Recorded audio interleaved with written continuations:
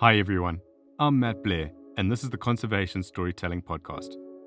Welcome to the shared platform where we have conversations with a diverse range of field-based voices and talk conservation. Join us as we share ideas, create awareness, and fulfill curiosity about conservation in Africa.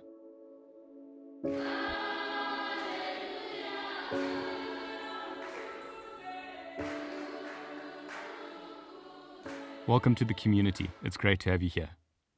Before I tell you about my guest this week, today is the 15th of May, 2020. I want to take a moment to acknowledge the endangered species of this world during this crazy time of COVID-19, with a quote from the project leader of the Gonorrhoea Conservation Trust, Mr. Hugo van der Westhuizen. And he says that COVID-19 is teaching us that we take nature for granted. Together with clean water and air, it seems we need to lose something before we realize its value. Nature cannot be recreated once it is gone. My guest this week is Simon Capon from the Gonorrhoea Conservation Trust in Zimbabwe. As an ecologist and a consultant, Simon's objective in the GCT as Business Development Manager is to focus on the business of conservation, which he talks more about in this episode. Some of the key takeaways from my conversation with Simon in this episode include how the GCT takes a holistic approach to their conservation model, which follows the principles of their 5 Cs, and how local tourism could pull them and other conservation areas through what can only be described as a tricky year. Simon, welcome to the series and thanks so much for joining me. How are you doing there? Yeah, all good. Thanks, Matt. Thanks for having me on this episode of yours. We're excited. It'll be good to have a chat. Simon, please can you give the audience a little bit of an insight into who Gonorrhoea Conservation Trust is and a little bit behind your history and affiliation with Gonorrhoea? Thanks, Matt. Yeah, the Gonorrhoea Conservation Trust is a partnership. It's a co-management model that was formed between the Zim Parks and Wildlife Management Authority and the Frankfurt Zoological Society. There's been a lot of support in the past from the Frankfurt Zoological Society to Zim Parks, particularly in Gonorrhoea.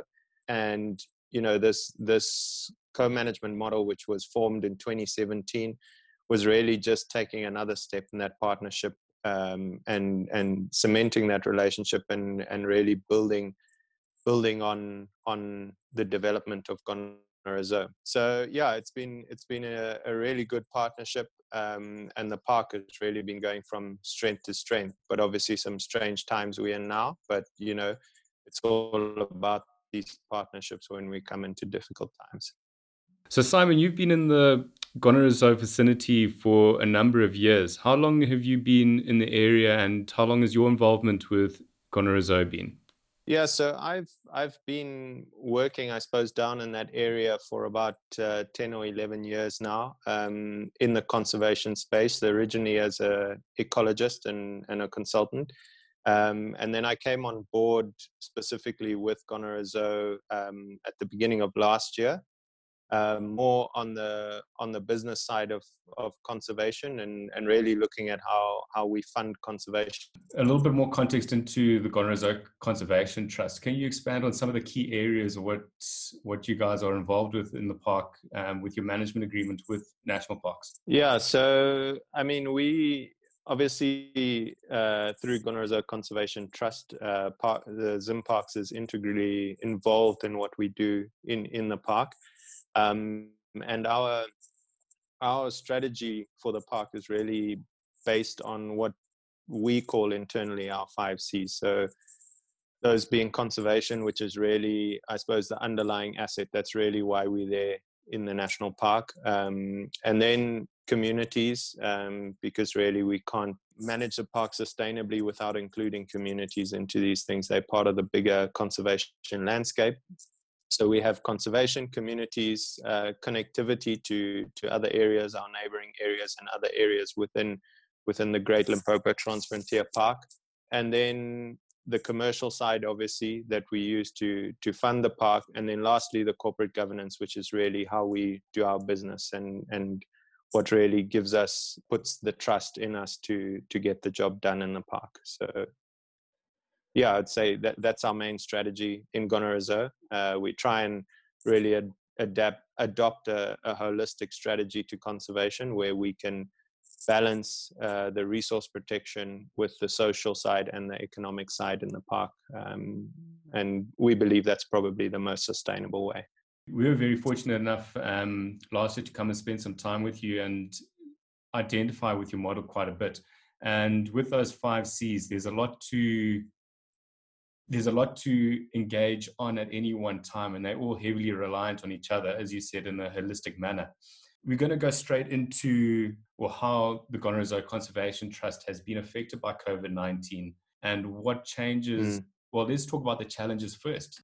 When this COVID-19 all started out, I think we did all underestimate it to a certain extent, and we're seeing now the major effects it's having globally on economies worldwide. I think for us, obviously, in conservation and related to that, tourism seems to be the industry that's hit almost hardest from this COVID-19 and all the travel restrictions around that.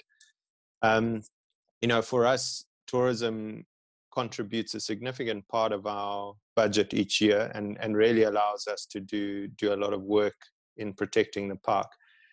And since the lockdown measures and the restrictions and everything from this pandemic, we've obviously closed down the park to tourism, and we haven't had any tourists coming to the park, which is a big problem for us, because although we've closed the park, the business of conservation doesn't stop.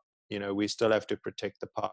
We still have to employ people. We still have the costs that go with that. So that's really been a big hit for us in the park. So we've had to adjust our operations a lot. We've had to look at halting a lot of infrastructure projects in the park and focusing funds more on things like staff welfare and making sure we can continue to employ people in the park. One of our focuses in Gonorrhoea is really employing people from the local community around the park. So I think about 85% of our staff come from communities directly adjacent to the park. And, just through that employment, we can contribute back to the local economy around the park. And really, I suppose, a healthy local economy in a way contributes to a healthy park. And so we believe that we've got to continue as far as we can helping employ people from the local community, and that means obviously shifting a lot of our funding and delaying some of the projects that we were planning for this year. Because some of those communities in the south of the country there, especially adjacent to Gonorrhoea, it's very marginalized land, and it's a tough area to make a living. So I'm pretty sure majority of those community members rely on Gonorrhoea for quite a lot of support, livelihood-wise. Yeah, well, I mean, it's ecologically a Region 5 area in Zimbabwe, so very erratic rainfall, very hot, dry climate, and obviously coupled with things like human-wildlife conflict. Life is very difficult in this area. So, the livelihood options are limited in a way, and so for us in Gonorrhoea, it places a lot of pressure on us to support the communities as far as we can. And if we're looking at these conservation landscapes, we've really got to acknowledge that the communities play a huge role in these conservation landscapes, broader than just the boundaries of Gonorrhoea. So, for us, communities are integral part of what we do. I know a lot of people talk about it all the time, but yeah, we really consider that element as almost like one of the legs of the chair that hold up Gonorrhoea and the Gonorrhoea Conservation Trust. In these times, especially when we touched briefly on your funding for your programs and your projects, and obviously reallocating resources. If you can give us an idea apart from the tourism aspect, how have your donors responded in terms of financing your projects? I suppose it's a difficult one because we have various different donors. We have very committed donors to the park, but obviously everyone's hit by the same pandemic at the moment, and so we are seeing some potential scale backs of our donor funding, which is going to impact on us in the longer term. And so we're really going to have to think hard about how we prioritize our funding from here going forward. I think so many conservation areas are in the same boat at the moment, and it's going to be a hard year. But I think we probably will be able to make some sort of recovery later in the year if restrictions are eased and we can reopen up the park in a safe manner on the tourism front. And I think on the donor side, we will continue to see the commitment that we've seen in the past, but maybe to a slightly lesser extent. So, we are concerned about it, but, we've got to carry on. As I said, even though we don't have tourists visiting the park, the real work that we're doing for conservation has to carry on. And so, that's just where we are. So, Simon, there was a quote recently from Hugo van der Westhuizen, who's the project leader of the Gonorrhea Conservation Trust, in which he says conservation cannot be built and maintained only on tourism income or donor funding. And I think we see the landscape of conservation changing, not just in Africa, but globally. How are we going to adjust this model in the future? I mean, a lot of our conservation efforts rely massively on these two sectors to provide funding going forward. Is there conversation in place in which, there's basically going to be more of exploration around how to approach conservation? Yeah, well, I think it's been I think conservationists have known it for a long time. Obviously, we've never come into a crisis like this. This is a once in a lifetime, once in a century type crisis. But at the same time, it allows us to really think of how do we fund conservation sustainably. And, a reliance on tourism alone, people are realizing that when you have problems like this, that really now impacts on your ability to actually protect those areas. And similarly, if you were to rely solely on donor funding. So I think the main challenge for us now is looking at how we can diversify the income streams to these protected areas so that they can be funded through these very difficult times.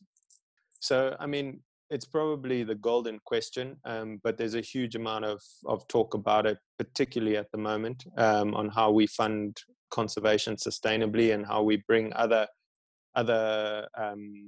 funding mechanisms into the mix to create a more sustainable way of financing conservation. I suppose it just comes back to business principles. If you've got a single supplier, it's a big risk to your business. If you can now diversify your income streams, you have a much more sustainable and stable model. And I think that's really where we need to go in conservation. Leading into my next question, which is more the long-term recovery plan from the impact of COVID-19, is are we going to see an approach much like Botswana has traditionally treated their tourism, where they try to have high impact through funding, but low impact foot traffic tourism, if that makes sense, where basically our destination management model is going to change completely? Yeah, I mean it's a difficult topic to really talk to, but I think what we'll see, particularly coming out of this pandemic, well, what I believe we'll probably see a phased approach where the initial recovery will come from local tourism, and essentially, our national parks are our own national heritage, our natural heritage, and really they should be celebrated by local people and really enjoyed by the local people. So I think we'll see our initial recovery coming from that. particularly obviously on the tourism side, and then probably looking more at the regional market, and the international market may take some time to recover, maybe even up to 3 years to recover. We don't really know what access or travel is going to look like coming out of this pandemic. So really, for us, we're going to have to rely on what we can from local tourism, and that's going to play a big role in what we do. So I mean, the model of high end, low foot traffic tourism, it's worked very well for a place like Botswana. It's relied on partnerships between the Botswanan government and private sector players, and I think it has really worked well for them. But I think when we're talking about conservation and tourism and things like that, I think that there's probably not a one size fits all, and we kind of have to adapt to each area and really kind of, I suppose, tailor our strategy and our approach to each area. I think the main thing for us in Gonarezo is how do we continue to get as much benefit out of tourism as possible for the park? How do we do tourism for conservation and not the other way around? And how do we ensure that we don't get to a point where the impact of tourism is greater than our purpose in conservation? So I mean, we're far away from that right now, but we still have to be looking into the long term and seeing where we're going with these things. Yeah, absolutely. And looking into the long term, well, let's go into more the medium to long term. We spoke briefly on our chat yesterday about how you're going to have to approach, even from the local tourism side, how your model is going to have to change on the ground in the way that you treat turnaround of guests, limiting numbers to camps, that sort of thing. What are some of the immediate plans that you're going to be implementing whilst you try and do a recovery period through local tourism, at least? Yeah, I mean, that's a good point. I mean, we are, when we come out of this, it's certainly not going to be business as usual. We have to now be looking really at the health and safety aspects of tourists coming to the park, and really protecting our staff and in turn the communities around the park as far as we can. So a lot of our operations are going to have to shift, and that will come at a cost to us. We're going to be looking at managing our reservations, particularly in any of our service camps, that there's a gap in between bookings, so that there's a period for cleaning or decontamination of those areas. Also, for example, our developed campsites where guests would be sharing ablution blocks, we have to now limit it to one group per ablution block. So it's really going to impact on our ability to lift our occupancies post this pandemic. So in that sense, although we will be able to make some recovery, it will come at additional cost to us in the park, and we've got to understand that. And I think it's a difficult thing to understand in a way, because it's going to cost us more to operate coming out of this. So we kind of have to try and protect the park as much as possible and protect our staff. So yeah. It's pretty much the common thread through the entire COVID-19 pandemic globally. I mean, aside from the conservation realm, if we were to apply the same principles of people just trying to cover a rental and a landlord relying on a rental to continue their cost of living, it's much the same for the parks, where you need the income from the tourists. Conservation is a business, as you've mentioned, and it does come with a price. It's something that we don't talk about too often, but we always talk about the funding aspect of tourism and contributing towards conservation. How much does the presence of tourists in a park contribute towards the protection of the park? Yeah, well, I mean, that's an element that's often, I suppose, overlooked, and it's part of the reason. I mean, we developed some camps last year, which we call our Mananga camps, and Mananga means a place far away in the bush. And what we specifically did was we looked at camps and the old campsites or areas in the park that were really off the beaten track, and nobody really went to these areas. So we developed these camps as one, a means of providing a direct link between our tourism and our community. So the camps are built by ladies from the community. We then train and employ those ladies in that camp. But beyond those camps being an income generator for the park, those camps create a presence in an area where there wasn't a presence before. And in a way, that presence really deters illegal activity in those areas and things like that. And so it plays a role. Obviously, I think there's other roles that tourism plays besides bringing just income to the park. And it's important to recognize those roles and to really understand that there's more to it than just people paying money to come to the park. Yeah, for sure. I mean, it's everything from the wildlife management and the destination management to the communities benefiting through employment on the periphery of the park. I mean, your manangas were all locally built, engaging local artisans, and you support vulnerable groups in purchasing materials from them. So there's a far greater roll-off from this than one can anticipate. Um, your relationship with tourism funding is definitely changed, and we've spoken about that relationship and that redirection that you're going to be taking. Do you see much of a shift in the same way that you're going to be approaching donor funding in the future? I wouldn't say that there would be a huge shift in our approach to how we try and attract donor funding. I think we've got a good suite of donor partners who are really committed to the park and the vision that we've got for the park.